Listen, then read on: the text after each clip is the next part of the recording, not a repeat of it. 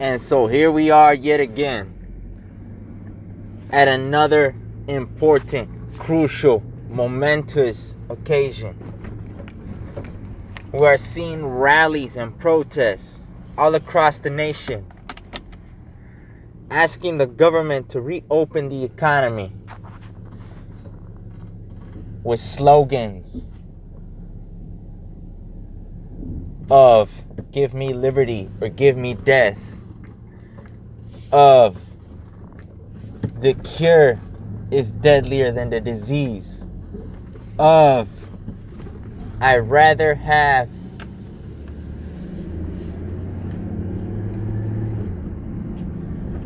a dangerous peace than a peaceful slavery.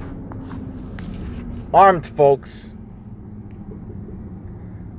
are also part of the demonstrations. And I, as a libertarian, and probably many of you who are libertarians that listen to this, we're probably in limbo. We all love our families. We all love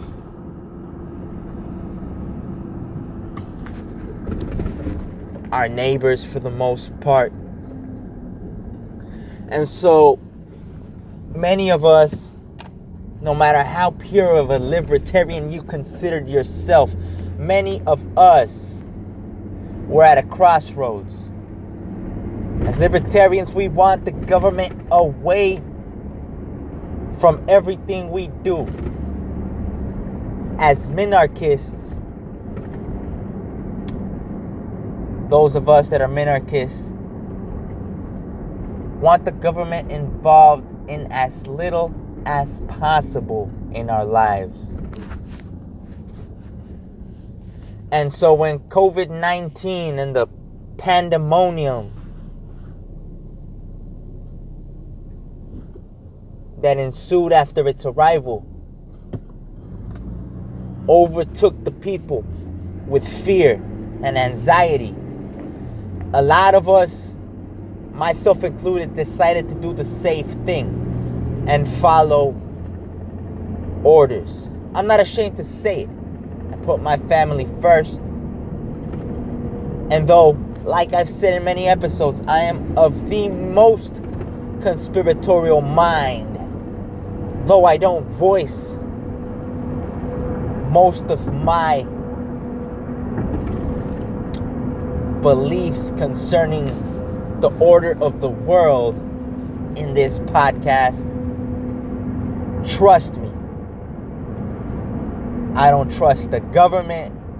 I don't trust those in power. I do not trust anybody that sets up a global trust fund, a global charity, a global NGO. For the most part, I see those as financial, money laundering, money hiding, scheme, deferring vehicles. So you don't have to tell me about the New World Order or the powers that be. But I try to keep it safe when it came to this COVID-19. You never want to yell fire in a crowded room. You never want to spread fear and anxiety if you can spread positivity and inspiration. So I laid back, but privately I told folks, this shutdown will work for the first few weeks. I give it a month. After a month, we'll start seeing some things go down. And I didn't say that to try to say later, see, I told you so. You know, I told my wife, I can tell the future, because yesterday I showed her the protests, and she was in disbelief. She asked, well, why do these guys or these people want to open so badly? Who are these people? My father-in-law said. And I told him, people will only stand for so much. Especially if they start feeling like the wool has been pulled over their eyes. Mind you, I'm not saying COVID-19 is not real.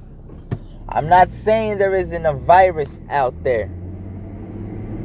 But there are thousands of reasons for deaths every single minute of the day.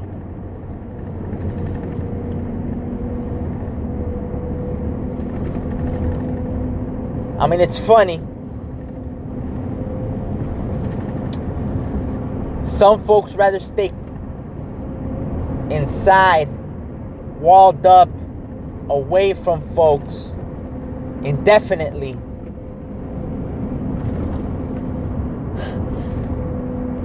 But they won't like the fact that after the economy actually begins to open, shit will hit the fan. I've been telling folks, the economy hasn't crashed fully, and it won't until after we begin to reopen, because only then will we be able to assess the damage, the jobs lost, the industries transformed, the industries eradicated, the technology that will take over. Only then we will see what's really going down, what really has happened. And now we see protests all over the country. Americans won't stand for bullshit. And I don't care what race you are. I mean, most of the pictures depict or try to depict them as Trump supporters. And maybe most of them are, maybe most of them aren't. That's not the point. Americans, and I mean anybody that lives in America, that has, through their sweat, their sacrifice, tears, and blood, have made a living in America, they won't stand for bullshit. So when numbers don't add up, they don't rationally make sense when placed next to the pandemonium and the hysteria. You're gonna find some very, very angry people. Very, very upset folks who feel like the government is ripping away their livelihoods. Listen, I don't want anybody to die. There are some folks that deserve to. Folks that hurt children, rapists, people that steal with blood on their hands. You know, but other than those scumbags, I really don't desire harm on anyone, regardless of your race or thinking or ideologies. You know? So, we are at a momentous occasion. What will we choose? 2020 election is coming up. It is my gut feeling that the Democrats want or would love to extend this stay-home shutdown all the way to the election, so that they strip Mr. Trump's ability to debate, that being his strong point. And I'm not a Trump loyalist, but I can see a president that wants America to do better compared to a president that'd rather be socially correct. See, I'm Mexican. Yo soy mexicano y hasta este punto estaba hablando inglés, pero hemos llegado al punto de la verdad. Demostraciones, protestas se están viendo en el país para abrir de nuevo la economía. Muchos se preguntarán, ¿pero por qué? ¿Están locos o qué piensan? Pero cuando los números, las cifras de muertes no pintan un panorama que se puede explicar razonablemente con el miedo y la ansiedad que se siente en toda la nación y en todo el mundo, entonces la gente va a protestar, se va a levantar y no más va a seguir haciendo lo que le diga el gobierno. Ahora, mucha de mi raza, yo voy a admitir, no buscamos los datos, miramos la tele y creemos en todo lo que nos dicen. Miren los datos, googleen. ¿Cuántas muertes hay al año de la influencia o de la flu o de neumonía o de enfermedades de ese tipo? Se van a asombrar. Mundialmente me parece que en el 2018 hubo más de 500,000 de muertes relacionados con esos, atribuidos a esas enfermedades. Ahora, si vemos los numeritos mundialmente, no hay nada que nos diga que algo ha cambiado, que una enfermedad drástica, verdaderamente letal, esté arrasando con la gente. Por eso, gente en todo el país se está dando cuenta que algo no está bien con lo que nos dicen en las noticias, con lo que nos dicen los políticos, con lo que nos dicen los, entre comillas, expertos. Ahora es tiempo de la verdad. ¿De qué lado vamos a estar nosotros? ¿De la libertad con valor o de la seguridad con miedo? Scared money don't make money is the saying they say. And spiritually, I hold my spiritual self, I hold my spiritual self more important than my financial well-being. Unfortunately, they're tight at the hip in this material world. And what do I mean by material world? Not necessarily that I put material and physical things above my spiritual well-being, but that this world is tactile. I can touch you, me, the steering wheel in front of me. I can touch it. That's what I mean by material world. So in this world, we must put a priority on money, making money for our family, making money for our community above a lot of other things. Because that's the only real currency of freedom. A lot of strange things happened in Wuhan. I read the reports, read about the doctor that pretty much whistleblowed the situation.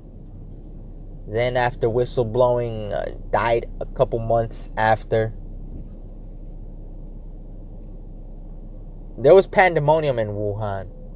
They were making hospitals for folks that had even slight, small, minor symptoms. Something that's not happening here in the United States, thank God. But something happened in Wuhan. Either the folks there got hit with something synthetic, or this virus, this COVID-19 virus, really hit them hard because that was the epicenter, or a combination of a strong flu with extreme propaganda hit Wuhan. I'm not putting anything out of the question, but what I do know now is that the numbers don't add up with the pandemonium, especially to shut down an economy, a world economy. I mean, for 2 years I've been saying the stock market is overvalued. Everything is way too high in value, and sooner or later we're going to have a crash. Now you might say, but this wasn't caused by the banks or the bankers, etc. Listen, folks, at the very top of everything, there are no coincidences. No coincidences. So, I leave you with that. Los dejo con eso. Los dejo con el punto de que ahora hemos llegado al momento de la verdad, donde vamos a tener que tomar decisiones, donde vamos a tener que asumir responsabilidades, vamos a tener que hacer cosas que tal vez no estemos totalmente 100% de acuerdo, pero en este mundo